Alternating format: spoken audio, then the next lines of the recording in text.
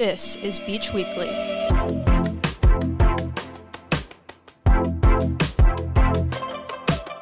You're listening to Season 12, Episode 5 of Beach Weekly, a podcast created and produced by Long Beach State's student-run newspaper, The Daily 49er. It's Monday, February 26th, and we're here with you on your walk to class, giving you the news you need to start your week. I'm your host, Leigh Madrigal. Keep listening to learn more about FAFSA delays, the approval of the CFA tentative agreement, and more. Today, February 26th, from 11 a.m. to 1 p.m. in the USU Ballroom C is a Blossom in Bloom event where students will celebrate spring by making floral crafts. There will be a lei-making workshop where students will learn how to make floral necklaces, and free snacks and refreshments will be provided while supplies last. An event called Career Insights for Black students will be presented by the Career Development Center, where guest panelists will speak about their career journeys. It will take place via Zoom on Tuesday, February 27th from noon to 1 p.m. You can register for the online event on the Events and Orgs app. This Wednesday, February 28th from noon to 1 is Zen Yoga at the Japanese Garden. Attend for an hour-long session of beginner yoga in an outdoor environment. You are welcome to bring your own yoga mat or use a mat provided by the class. The class is free for students, $10 for garden members or CSULB staff, and $15 for non-members. Now, here's some campus news. Today we have Lindsay Tolles, a news assistant with the Daily 49er, as a guest speaker to discuss delays in this year's FAFSA procedures. Hi, Lindsay. Thank you for taking the time to talk with me today. Thank you for having me. Of course. So, what's the deal with FAFSA this year? I know that a new FAFSA form was released, but I'm not exactly sure why. Could you explain why FAFSA decided now was the time for a new form? Yeah, so anyone who has filled out the FAFSA before knows that it can be an incredibly difficult process. The FAFSA has always been a point of confusion for many students and parents because it required students to put in their parents' tax information, dredge up a lot of old tax forms. And so this new form was introduced by FAFSA in an effort to simplify that process. So with the new form, there are fewer questions, and this time students don't have to input parent tax information on their own. The IRS will import that tax information to the FAFSA. All that's required is a FAFSA ID. So that is the purpose of the new form and why that new form was introduced, just to make the process simpler and more user-friendly. So how is the new form affecting everyone? Is it bringing problems, benefits? Just how's it going so far?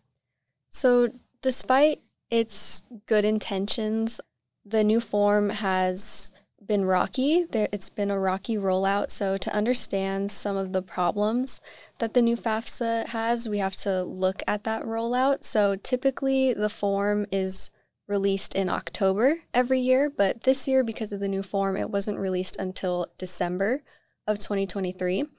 And it was soft launched by the federal government, which meant that the form was only accessible a few minutes every day, and then it would shut down, glitch out, log students out.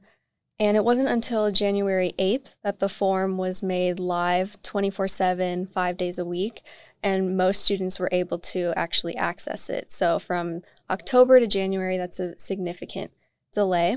So as well as, that rocky rollout and the technical glitches, the biggest issue has been students whose parents don't have Social Security numbers. This new form does not allow students whose parents don't have Social Security numbers to complete the form. You have to input a Social Security number. And so this impacts a huge number of students whose parents might have mixed status, might be undocumented, and they're having a harder time navigating the new form, despite it being objectively easier to complete. Okay, so it sounds like there's a lot of problems with this new FAFSA form. Is there a plan in place to make things more understandable for users and sort of simplify the process for the coming years? So this is a developing story. The U.S. Department of Education is updating the form as these problems come up.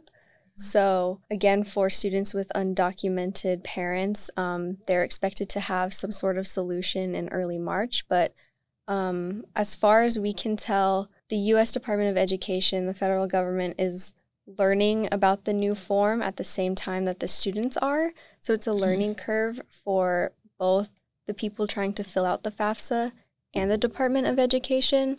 It does seem like the Department of Education is attempting to fix things that come up in the form as they come up, that they might not have been prepared for before releasing that form.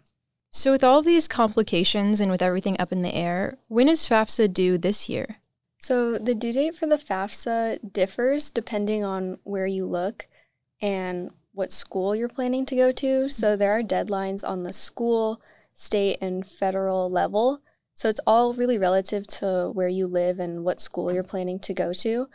But the financial aid director at CSULB, his name is Director Nicholas Novello, he made it clear that for students at CSULB, the priority deadline is April 2nd.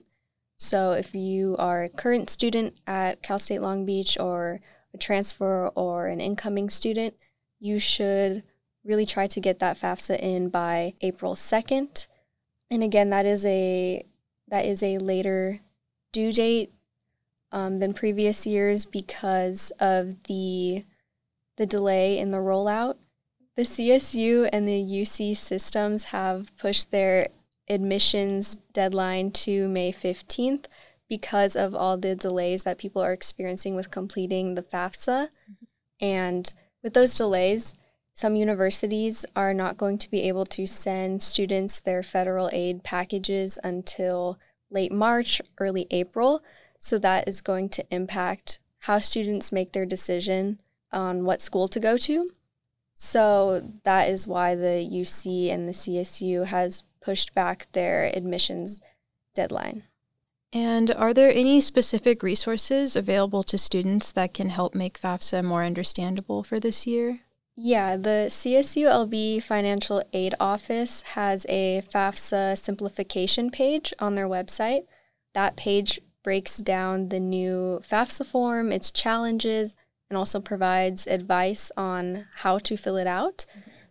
Director Novella also told me that the Financial Aid Office is currently open, handling calls, and is open to receiving appointments from students who may have questions about the FAFSA form.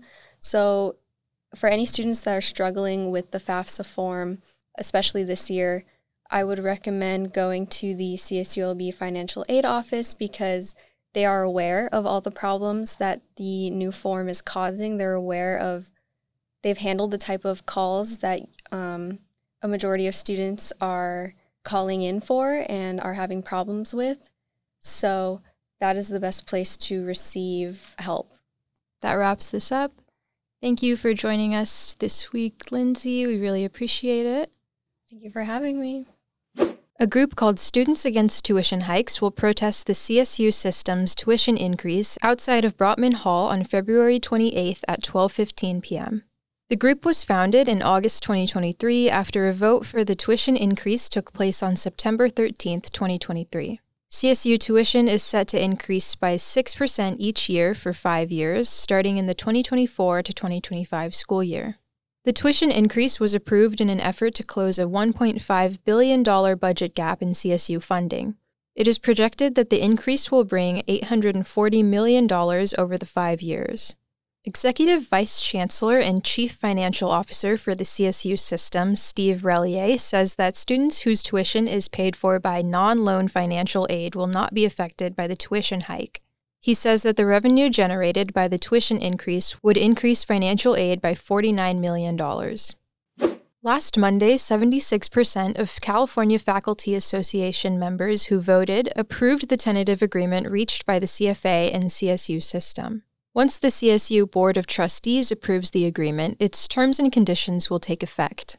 The next trustee meeting is March 24th through March 27th, but CFA members have urged trustees to arrange a sooner meeting to implement the agreement's conditions as soon as possible. We'll finish with some major headlines from around the world. Last Wednesday, some American student loan borrowers received an email saying that their debt was canceled. About 153,000 borrowers' debts were erased by the Federal Education Department, coming to a total of about $1.2 billion of debt erased. Debt was canceled for people who borrowed $12,000 or less, have been paying off loans for at least 10 years, and are enrolled in the Biden administration's repayment plan called SAVE. SAVE stands for Saving on a Valuable Education. The plan was originally set to cancel debts in July of 2024, but repayments have been made about 6 months early. The United Nations Security Council voted last Tuesday for or against an immediate humanitarian ceasefire in the Israel-Hamas war. Of the 15 Security Council members, 14 voted in favor of a ceasefire, while only the United States voted against. The U.S. claimed that a ceasefire would interfere with the release of hostages taken from Israel. The ceasefire proposal could be taken to the UN General Assembly next, where all 193 UN member nations would vote on it. That's all for this week. Thanks for listening to this episode of Beach Weekly. And a special thank you to our editor, Julia Goldman, and our producers, Elle Nicklin and Aidan Swanepoel. As always, if you want to read up on some of the stories covered today, along with so much more, you can head over to our website, daily49er.com. And to make sure you're up to date with everything that happens on the Long Beach State campus, you can follow our socials at Daily49er. We appreciate you listening, and you'll hear from me again next week.